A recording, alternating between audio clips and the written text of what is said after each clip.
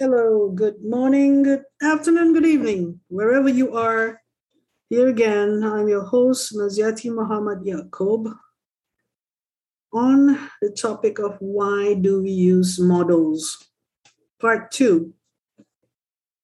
It is a reading from the book The Model and Its Architecture, Patrick Healy.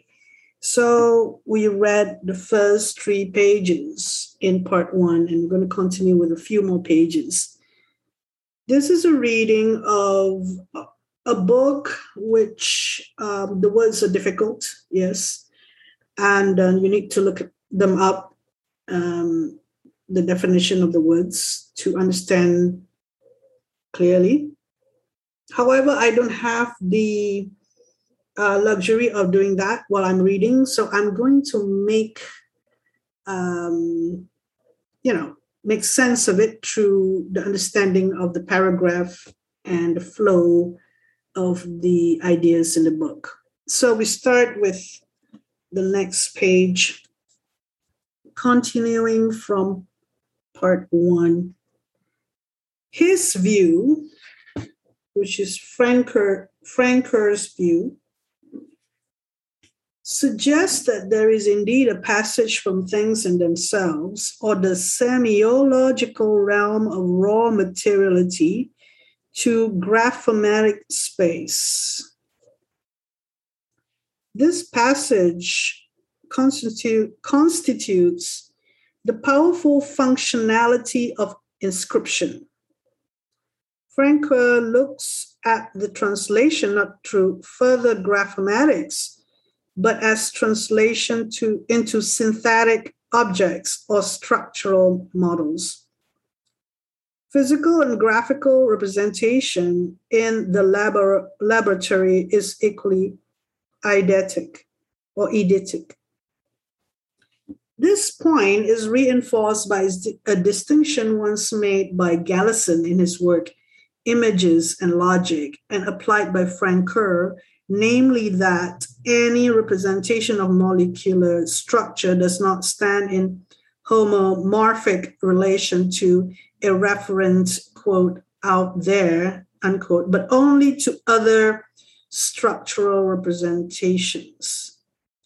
They, therefore, should be considered as, quote, synthetic, unquote, representations or interpretations that stand in a homologic relation to empirical events and experimental phenomena, which they can be construed as explaining or predicting.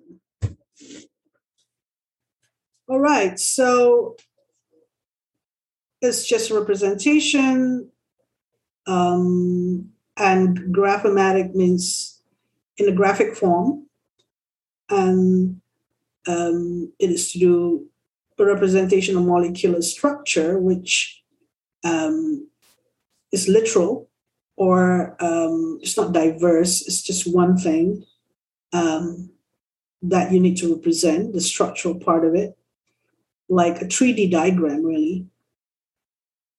So it's interpretation that is predictable or easy to explain. Next paragraph. The stronger argument that emerges is that there can be no such thing as comparing structural representation of a molecule to the real thing, quote unquote, since it is through representational work that a molecular structure becomes coherently visible. We can only understand it when we make it representational, right? In chemistry, in the study of chemistry and science. Franker then adds that the realm of molecular structures is essentially cultural, coextensive with the means chemists have given themselves to show, talk about, and work with structures, means which are ceteris paribus, it's a Latin word, epistemically equivalent while phenomenologically distinct. It's all about reading epistemically, reading things, explaining things. And that's what chemists can do. to represent molecular structures, but it may be, in truth, phenomenologically different, distinct. Yeah. Here, one also sees the long consequence of Nietzsche's consideration in his seminal Über Wahrheit und Lüge im außermoralischen Sinn, unquote. So, itself a complex fable that clever animals of the planet invented knowledge and took their intellect and intellectual activity to be the center of the world. Yeah. So it's a perspective by these clever animals, which are human beings, Homo sapiens. Of their number, the most proud are the philosophers who think that the world turns on their thoughts and actions. In this distortion lies a monstrous claim which ignores that our intellect is simply another means of survival in the struggle for existence. All right, that's interesting. We struggle to exist. We must make sense of the world. We just put it out there in graphical forms to be easily understood. Mm-hmm. The main way intellect shows itself is in pretending. The weak use feigning and deception, dissimulation, when confronted by the stronger. Mankind is the highest exhibition of the ability to deceive and simulate. All right, simulation and deceive in one sentence. But no individual can manage this alone. And in order to survive, the dependency on others makes a truce in the struggle necessary, a fictional treaty which results in peace for a while.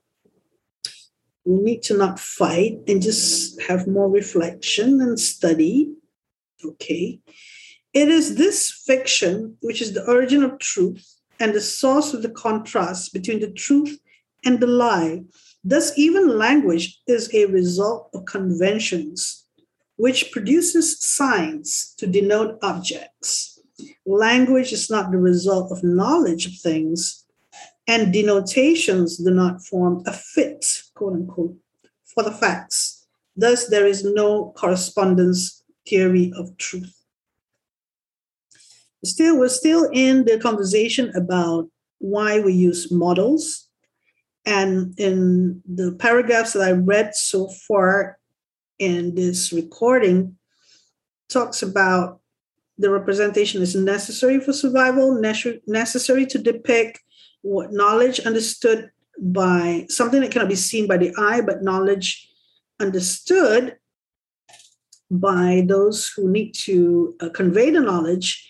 And in this respect, sometimes philosophers and the chemists themselves, they need to represent what they understand about the world that's invisible, like the atoms and molecules. And therefore, in the last statement, it says that there is no correspondence theory of truth, meaning that this is just representations, really. They're not necessarily fit for the facts. Language is not the result of knowledge of things, and denotations do not form a fit for the facts. So language is a way to convey, like in graphic communication, architectural language. It is an interpretation, or it is a way of explaining things. And just now it was interesting that the mentioning of simulation and deceive. Mankind is the highest exhibition of the ability to deceive and simulate. So would it be that architecture, meaning to represent architecture, the architect would need to simulate, would need to convey graphically their ideas, and therefore explain or pitch for something to say that this is the truth. This is their truth. Yeah, this is what models are really. They're not being built yet. They're not the one that represent exactly what is to be built, but the models are essentially representing some form of theory, some form of concept. So this is when we relate model with an assertion or a hypothesis or a thesis or a concept or a theory. So a representation really. And this is what we understand the relationship between a model and a theory. And models itself can be a precedent for further ideas.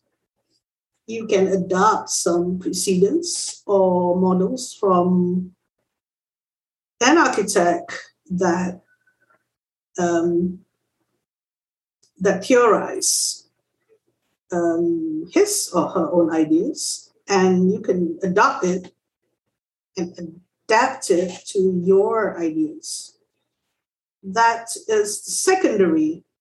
The secondary, when we talk about research, that would be the secondary source, not the primary.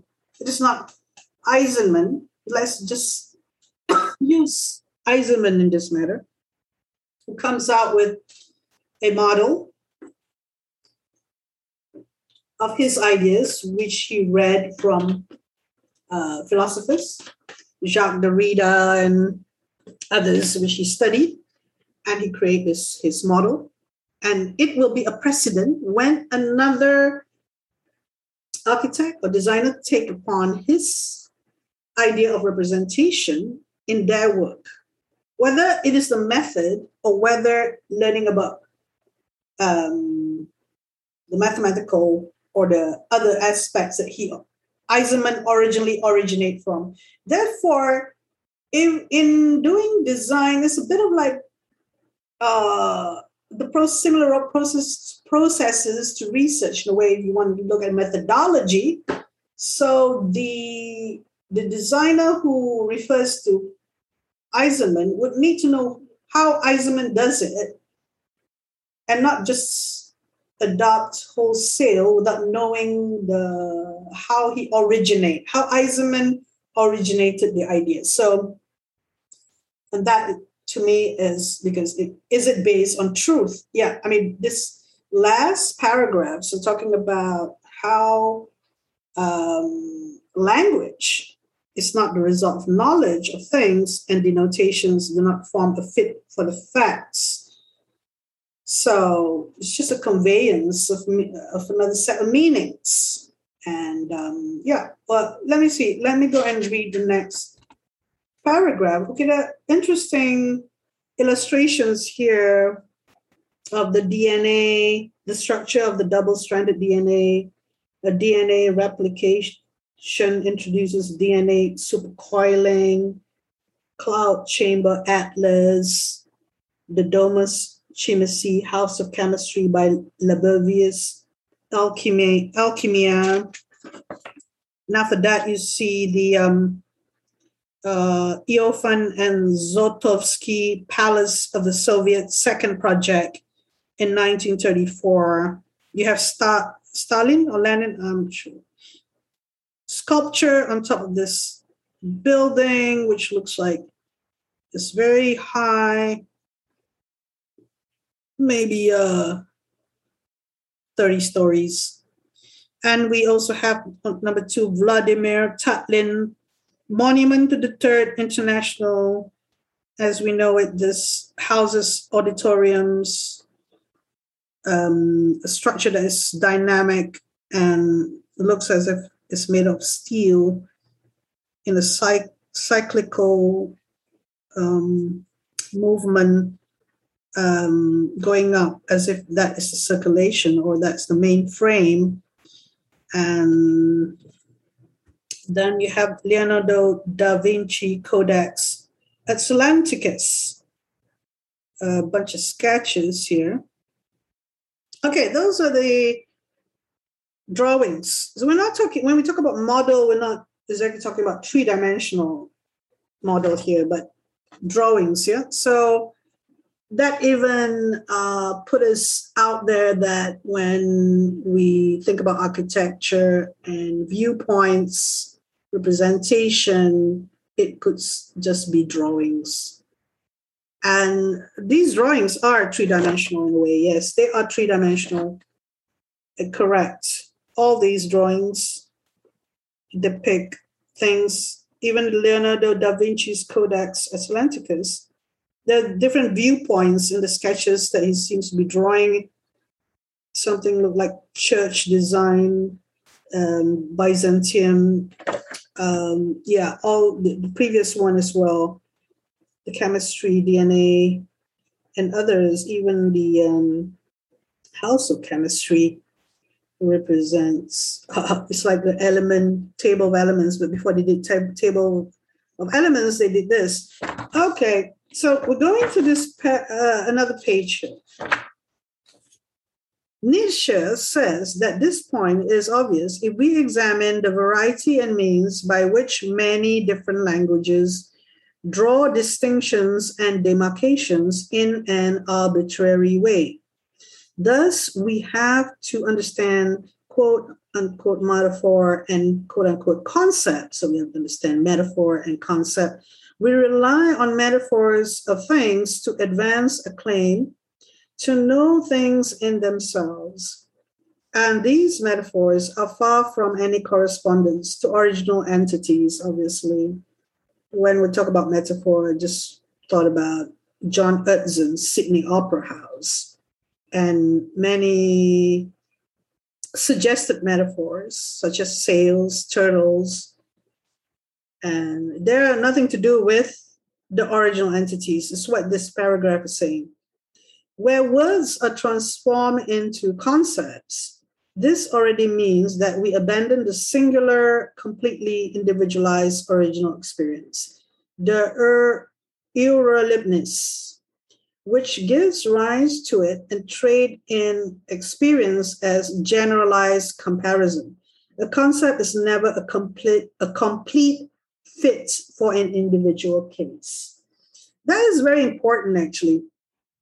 A door has certain criteria to make it a door. As opposed to a window or a ceiling or a roof, a door is a door, right?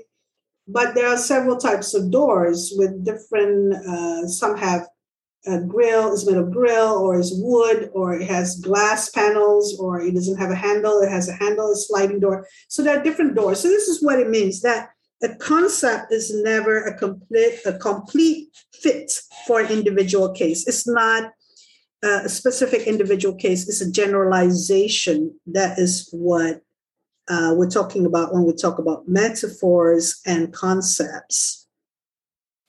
The concept arises by identifying the non-identical. Okay, so if it's so individualized and so specific to a thing, it is not really a concept in a way that it's just a one-off thing. But this is what it says. This is what I'm trying to understand here. The concept arises by identifying the non-identical. When you compare this door to another door, or this clothing, it can be fashion, it can be a coat, a winter coat. This winter coat with another winter coat. So because the concept it arises as a concept because by identifying the non-identical is not the exact thing. Therefore, there are the concepts because of this non-identical factor. The example of the leaf is given by Nietzsche in that no individual leaf is identical with any other, and the concept of leaf arose out of an arbitrary process of canceling individual differences. Right. So I don't know this background between what was the discussion that Nietzsche did, but when we talk about the leaf, now the leaf is a natural phenomenon, and no two leaves are the same, except if they were from the same tree or the same species, obviously, but when you look at the different species, all the leaves are different. So I can't quite understand the concept of leaf arose out of an arbitrary process of canceling individuals. So, okay, the idea that the concept of the leaf differs. This leaf has this pattern, which is different than the other leaf, which has a different pattern, and it could be arose from the different need of that certain species, how it grow and evolve and survive. Yeah, survival comes to the fore again. Okay, I'll stop it at that and trying to understand about concept and go further into this. Jürgen Ritzert makes the point that Nietzsche has not really left the problem of what he calls Fichte's circle. These are the compelling words of Fichte that Ritzert cites in his account of the problem in models and the concepts of ideology. Okay, problem in models and the concepts of ideology. So a model can represent the concepts of ideology. Is it that? Just thinking about it before I read the paragraph that's going to be quoted from that book. An ideology that comes from a person's viewpoint, assertion, and argument, and there's a model, and it represents the concept. So if we're talking about generalization and individual cases, then what does it say here? I'm going to read this from Fichte's Grundlage der gesamten Wissenschaftslehre in 1794. He said, that finite mind necessarily has to posit something absolutely outside of himself, quote, a thing in itself, unquote, and yet has to acknowledge, on the other hand, that it exists only for him, quote, being a necessary noumenon, unquote, and represents that circle which he has to expand into infinity, but out of which he cannot step. Well, this is criticism to Nietzsche, of course, regarding the leaf. So there's all the debate about concepts there already representing models of concepts here.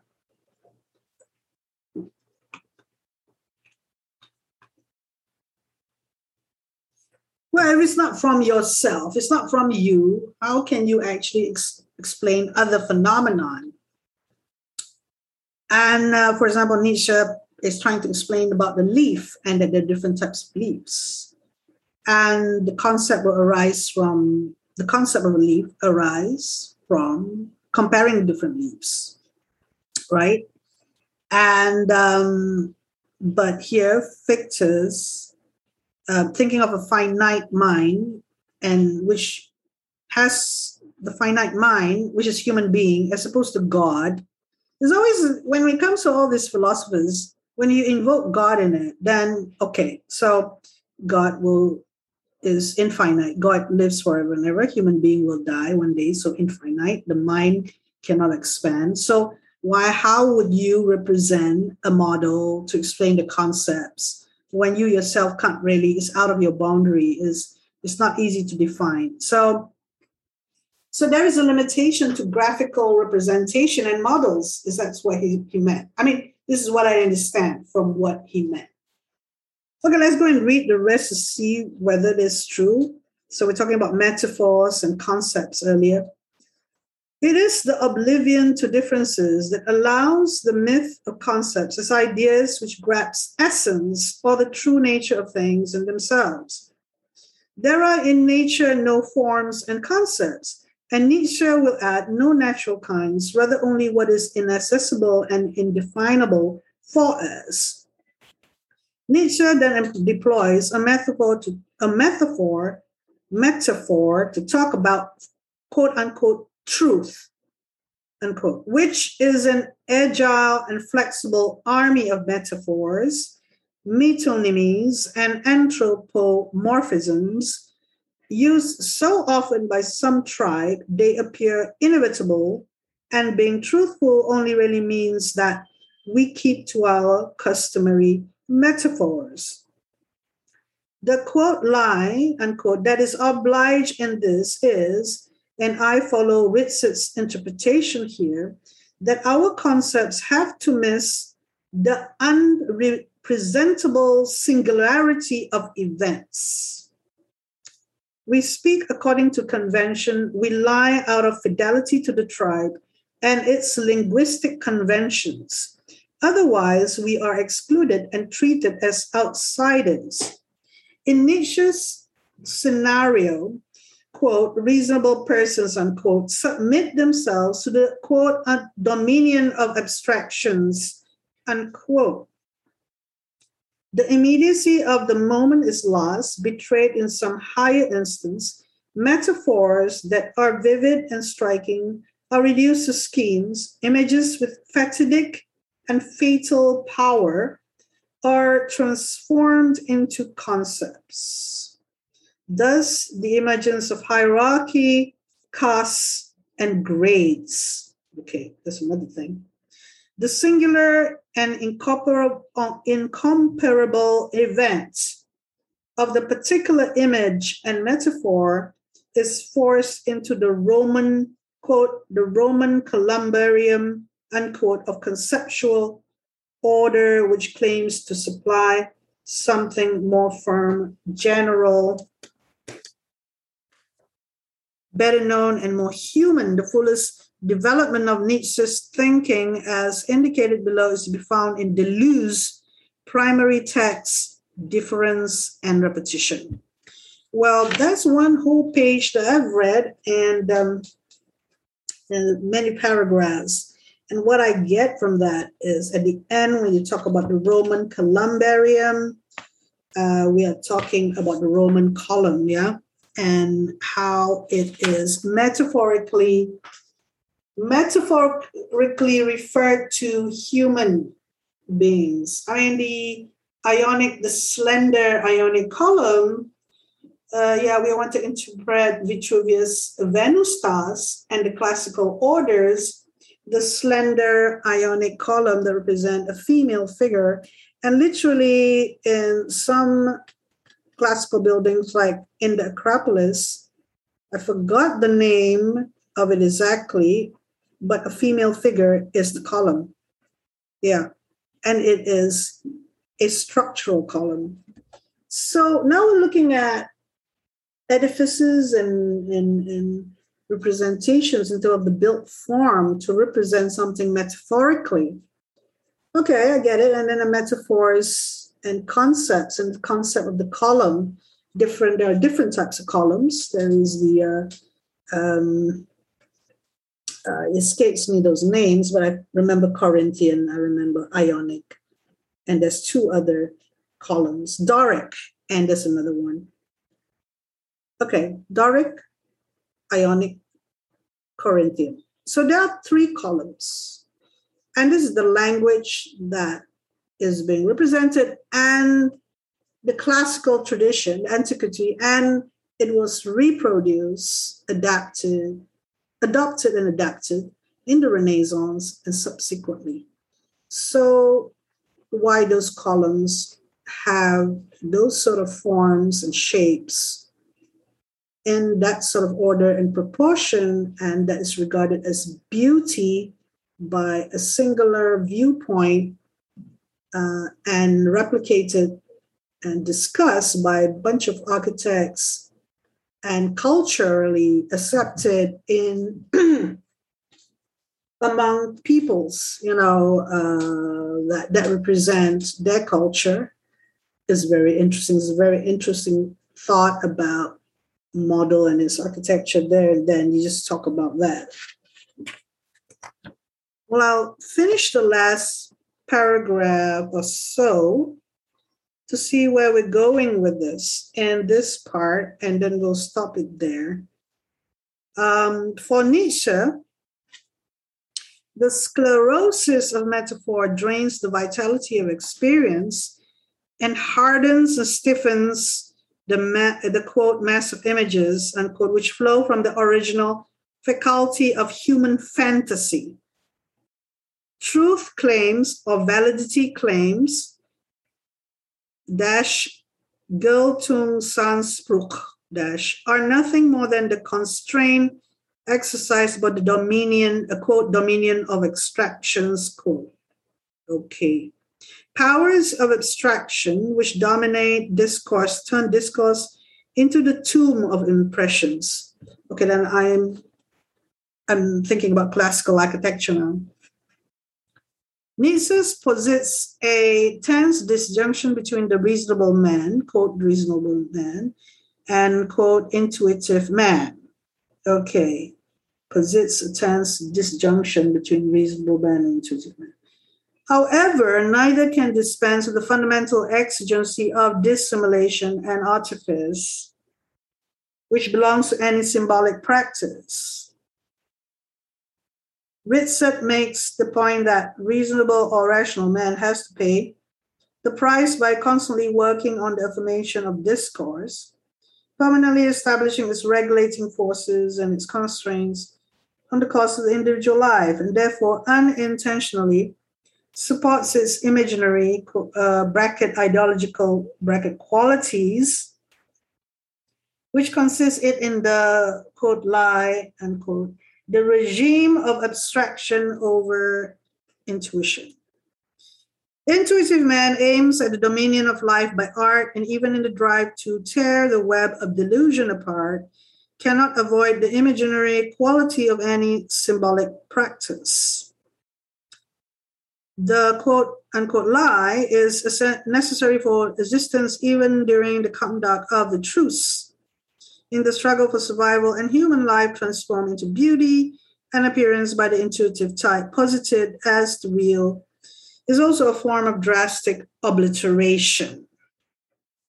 While all these relations cohere is the force of ideology, which also constitutes the subject within the imaginary loop. Yeah, the ideology of the Renaissance, to adopt the classical tradition, for example. This is the reality of representation, not the act of Widerspiegelung, of an isometric mirroring, which is then somehow falsified or distorted. The imagery becomes true representation over and over, presented to individuals in their real existence as the power of relations itself. So it is not that existing relations of production are presented, but what is represented is the polarity where there is a subject and real conditions of existence. This is what allows the functioning of actors in the social whole.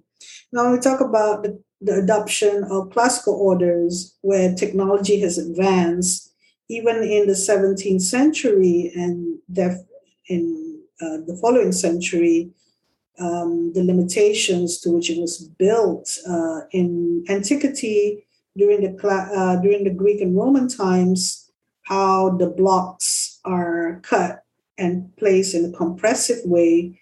Now, with the advent of technology, you don't have to do it that way, but in a different way. And so there is the lie. The lie is the intuitive man saying, why do we have to follow classical orders when we could design it differently or construct it differently, the model? And so I think this is what is being discussed here, because you need to have the functioning of access in the social whole. You don't want to disrupt what is the belief by that the community, not community, but the social, the society at that time, what is acceptable culturally. Althusser's working on Nietzsche's situation is caught well in his famous definition of ideology. It's in French. Quote, l'idéologie interpelle les individus en sujet. Quote. What does it say here? Okay, it doesn't have a translation. So the paradox is that to make people compliant, an illusion of freedom and liberty and imaginary symbolic order must be first introduced as, quote, subject, unquote. This is not the idea of the, quote, other, unquote, true recognition constructing the subject. Rather, it is the more complex way in which meaning systems and imaginary relations are mobilized into significations, which cannot then be reduced either to something represented nor to source in the acting subject, as they simply are the effects of the means of representation in which the ultimate aim is a submission to the hegemonical signification. However, no matter what the complex instauration of ideological and imaginary processes is for the construction of the real, it is still the supposition that 3D models are seen as more real than their graphic counterparts. So at the end of the day, creating a 3D model, physical 3D model, is more real than their graphical counterparts or drawings. This can be seen in the claim of Ferguson in his Engineering and the Mind's Eye, that the advantages of models is that they take the observer one step closer to reality than can a drawing. Well, okay, that's obvious, isn't it? Yeah, the advantages of models, taking the observer one step closer to reality than can a drawing. But we always start with drawings, but we can always start with models. Drawing is, as drawing does, and it's the ability to draw. And in the mind's eye, would be developed into a three-dimensional 3D model. Now, the 3D model can be done instantaneously. You don't have to start with the 2D. You can start with the 3D. So what is important is what you want to say about it, whether you understand about concept. This is the things that we talk to with students, don't we? So I'll stop it there. Because I think it's enough for the session for this podcast, and for us to understand about why we use models, and that in itself explain a lot of things, and the debate that Nietzsche had with the other guy, Ritzert, and Ritzert referred to Fichte on models and the concept of ideology. And I was trying to review it in the context of the classical orders that's been used for many, many centuries and being made to be the truth. Yeah, that's when it was the significance of the classical orders. And in this day and age, we still have conservation practices to uphold, to safeguard, to protect the buildings, heritage buildings. This is a debate. This gives a debate about heritage, pro-heritage and anti-heritage. Yeah, this is interesting. And personally, I have started my career loving old buildings and appreciating the heritage because of the craftsmanship, really, the beauty of how it was done. And to me, that is what the craftsman did at that time. It touches me, the person who appreciating that architecture. And institutionally, it is protected with a different significance. It talks about significance here. It talks about meaning systems, in this text. You give meaning to the system, which is the old buildings. It could be timber buildings if you're in the context of certain cultures. It could be stone or brick building. Those were traditional material, and those materials existed or were used many hundreds of years ago. So, and in conservation movement, we'll talk about historical, cultural, and architectural significance, which you should not, if you were to have a change of use or you approach a heritage building, you need to state what are the significance, and then set out to plan out and explain what you wish to conserve and preserve. And if you were to have a change of use and new materials and construction is added to the existing building, you have to justify it because you're coming from a point of control by the conservation, those who are protecting the heritage building. So they are playing the game. So you can't put your ideology in it. You can't say, I would like to get rid of it because it is protected. And in England, for example, Grade 1 listed buildings, if you were to scratch it or deface it or destroy it in any way, the fine is £500,000. So this is no joke. So, and then, that's when the power of over your views, whether you are the intuitive person who don't give for this heritage building, but you can't afford to be paying $500,000 in fine and go against this, could you? So these are the debates of what is truth. And it started by that definition of the truth of preserving heritage buildings.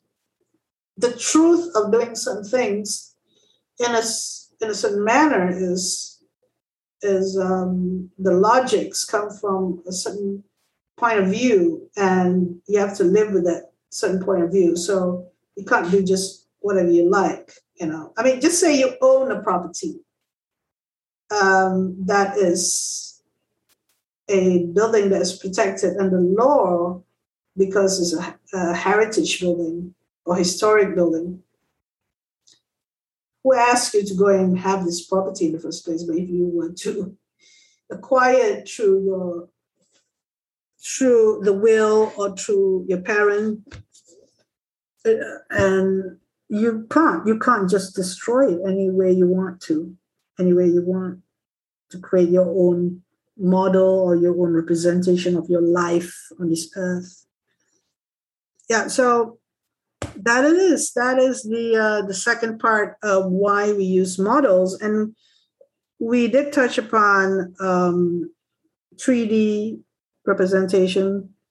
A physical model is better than drawings. We did touch upon that a little, and it's good enough for us to move forward on this. Thank you very much for listening, and hope that it was, in a way, meaningful and helpful to your understanding of the model and its architecture by Patrick Healy. Thank you for listening.